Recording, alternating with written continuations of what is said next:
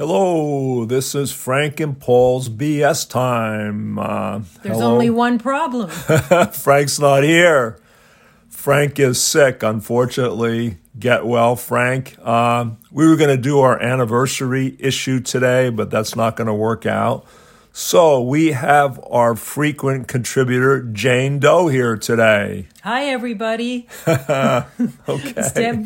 Stepping in for poor Frank, who's sick with the flu. He has had a rough winter, as have many of us, and we hope he gets well soon. Yeah, and maybe Frank's hungover too from the New Year's. I'm not sure, but I think he is sick. We don't want to kid around, so we're trying to fill in for Frank. We're coming up with something that we have found interesting, probably the last couple weeks that's been in the news.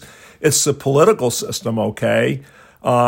Two things that have stand out in my mind is the George Santos issue, okay, and the election of Kevin McCarthy as Speaker of the House. You want to pick one of those to start with, Jane? Well, why don't we start with the Speaker of the House, where he simply could not get elected. Republicans took control of the House by one seat, I believe, very narrowly. And it's Republican chance to push your agenda through, and you need a good, strong Speaker of the House. And so I think it was for the first time in, 100 years? They couldn't get the Speaker passed at the first try. It took, 15 rounds, man, to get it. Now, how do you think they got those rounds?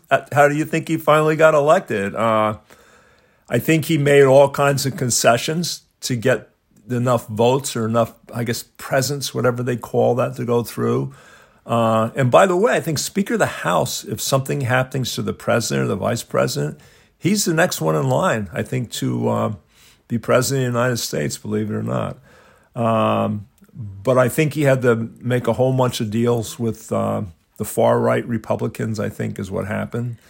Maybe a good thing, maybe not a good thing. What do you think about that, Jane? I think it's a terrible thing, and I think I as a left-leaning person, left-leaning ideology, not far left, but left-leaning, I was encouraged by the midterm elections in which a far-right extremist agenda was pretty much shut down by the voters of this country, okay? The voters of this country rejected the far right agenda, and for the first time in quite a long time, the incumbent party held and even gained seats in this election. It was basically a Republican rout, and it was a referendum on the far right agenda. Not on the conservative, mid-conservative agenda, but on the far right agenda. So the American people have spoken. So now what happens in the House? You have a tiny percentage of elected members of the House who are in the Freedom Caucus, which is the far right leaning ideology, and they have controlled the election of the Speaker of the House. If you want to go back one step, though, to the midterm elections, I think a lot of that was based on Roe versus Wade. You had a lot of young people out there voting. You had a lot of women out there voting. And I think maybe people are getting annoyed with the super far right because they're just totally out of it. I don't think they realize what this country's going on to. But it just seems like some of the deals they made were, I think one of them was that if the far right people are not happy with McCarthy's work, just one person can put him up for a motion to vacate the Speaker's chair and overthrow McCarthy. What's that about? One person gets annoyed at you, you don't give them what they want. That's going to be a problem, I would think. Too much control by maybe one side of the political aisle, I think, is what's happening there. Try and think what else we can go on there. To add to that, apparently one of the deals struck was that the Freedom Caucus gets 3 members in something called the Rules Committee, which neither Paul or I were really up on it, but it's a very powerful committee in in shaping what the House discusses, how legislation is passed. It's a total of 13 people. And now the Freedom Caucus, which is a tiny minority of Congress and a tiny minority of the American people, is going to hold 3 of those 13 seats. And so I'm disgusted. And I'm disgusted with the Democrats. I'm disgusted with the Democrats on this one. Because Republicans, the Republican Party has this splinter group that they have to deal with. They have to deal with them. But these concessions that were made, the only reason these concessions had to be made is no Democrat would cross party lines and vote for this speaker. And there comes a point where you've got to put country before party. And it was inevitable that the Speaker of the House was probably going to be Kevin McCarthy. It was going to be a Republican. Why stonewall and create a situation where now these fringe zealots have more control of Congress than they should? Why not cross party lines, do the right thing, get the guy elected on level terms, and move forward? I feel like they've set things up, one, to give the far right more power than anybody wants it to have, and I mean the American people, and to continue to just have disruptive government where you just have a lot of sham and useless investigations, some of which are going on now and more of which are to come, and instead of getting down and doing some work for us, the voters, the American public. Yeah, but here's what they do. Probably their first agenda issue will be investigating Hunter Biden. How much money are you going to waste on that, man? Give me a break. I believe that a lot of these things come up so they have something they can say they're doing, but they don't have to make a decision. What's going to happen to Hunter Biden? Basically nothing. It's just a waste of time, a waste of taxpayers' money. And, these people, our leaders should be focusing on what they can do to help the constituents, not waste their time just arguing over stuff all the time. I've never seen so much hate between political parties as I had in the last couple of years. And it's just hate. They just knock each other instead of working together. You got to work together, I think, to get something to actually help the constituents. And we're the ones who are, we're their representatives, or there are representatives on there. And I don't feel they're representing us very well. They're looking out for themselves is what they're doing. It's just a job. It's like a McDonald's franchise. You own it. You got to do something good occasionally to keep your job there. But you got to make sure you make money out of it too. So they do something occasionally, keep the voters, and then they're on their own doing whatever they can do for themselves. And that's my opinion. Some people may feel different than that. So, well, I'm one of the people that feels differently. I think there's truth in what you say. I think there's some truth in what you say, but I'm going to put this right back on the American public. We've gotten a bit too comfortable with political theater. We enjoy the scrappiness, the caricatures of our politicians. If we didn't eat this stuff up in our social media, in our mainstream news, if we didn't eat up just the bickering, the fighting, the name calling, that's what sells. Stop watching it, stop buying it, stop participating in it, and stop voting for representatives who make it their first and foremost priority to engage in. We can take our country back, but not if we just want to sit back and be entertained. If you go for your next election and whoever's the incumbent and he hasn't done anything for you personally to improve you, just vote for the other person. Then you'll get a new person in. They can't be any worse than the people in there now if they're not doing anything for you. That's kind of my opinion. But talking about setting a new bar in the political arena, let's slip over to George Santos, man. He has set a new bar. He's ahead of Trump is what he is. Trump, you're number 2 now. George Santos is the master of manipulating stuff, in my opinion, again. What do you think about that, Jane? So, Paul, why don't you bring people up to speed who aren't necessarily in the same state as us as to who George Santos is and exactly what he's done? Okay, George Santos, allegedly, and he is one of our representatives now in Congress, and supposedly he made a lot of inaccurate, blatantly false statements about himself, his education. I'm trying to think a whole bunch of stuff, how he raises money and kind of jobs he's had like that, and they don't seem to check out. And I guess he has a brain tumor too, which good move, because I don't know how you can check that one with the medical rights to not giving your information away. Right. So to bring people up to speed, he's been caught in a great many clearly verifiable lies, such as where he went to school, where he's worked, etc. And he says that I guess is owning that these were lies, and says they happened because he had a brain tumor.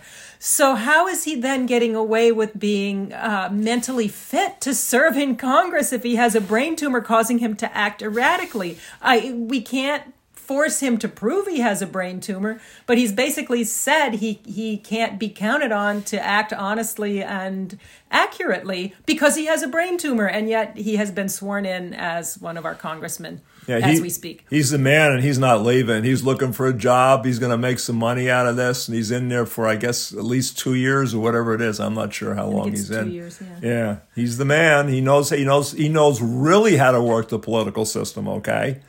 So what do we do with a system where you can just completely lie to get in, and then you just get away with it? Any other job, if you falsify your credentials in any other job and you get caught at it, you're probably going to get fired.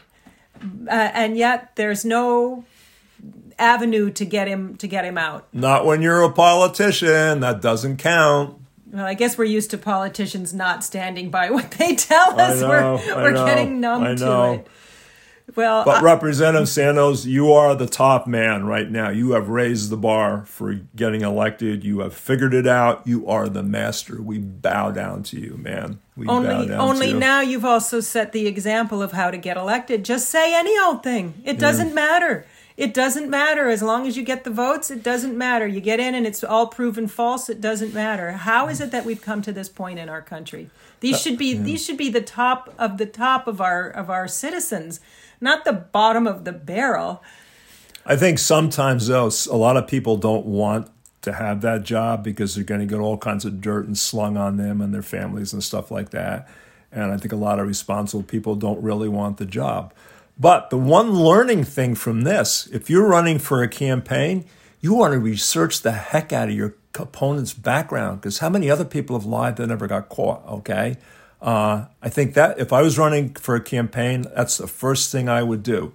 Somebody should have picked this stuff up on George Santos, that he went to a certain school or something like that. I think that's pretty easy to check. I think he lied about, not that religion belongs in government, but he right. lied about his religion, and that does make a difference to certain voters. That they voted for him on the basis of his ideologies. They just got duped. I know. Yeah, I know. Again, he's the master. He knew what to pick, and he knows how to do it.